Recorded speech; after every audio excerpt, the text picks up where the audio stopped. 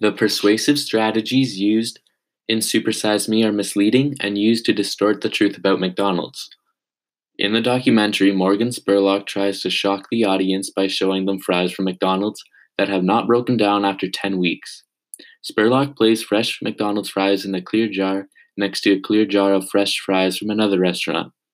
Spurlock then lets them sit and records the physical and chemical changes.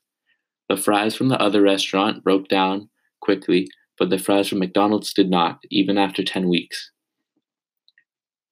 This is misleading because the fries at McDonald's have a lot of salt on them, and sodium prevents food from breaking down. This should also cause no worry because the fries will also break down very easily in the digestive system due to the mechanical digestion from the teeth and chemical digestion from saliva and stomach acids.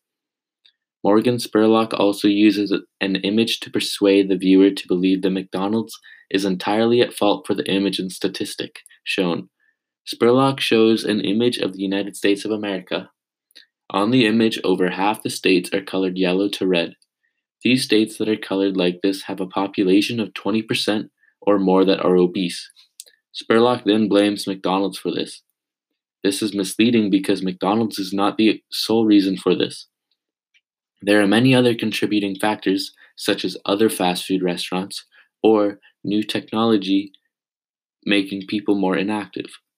Morgan Spurlock also uses Dr. David Snatcher to give an expert opinion that is misleading to persuade the viewer to believe the thesis. Dr. David Snatcher says, in the last 20 to 25 years, there had been a doubling number in the amount of overweight children.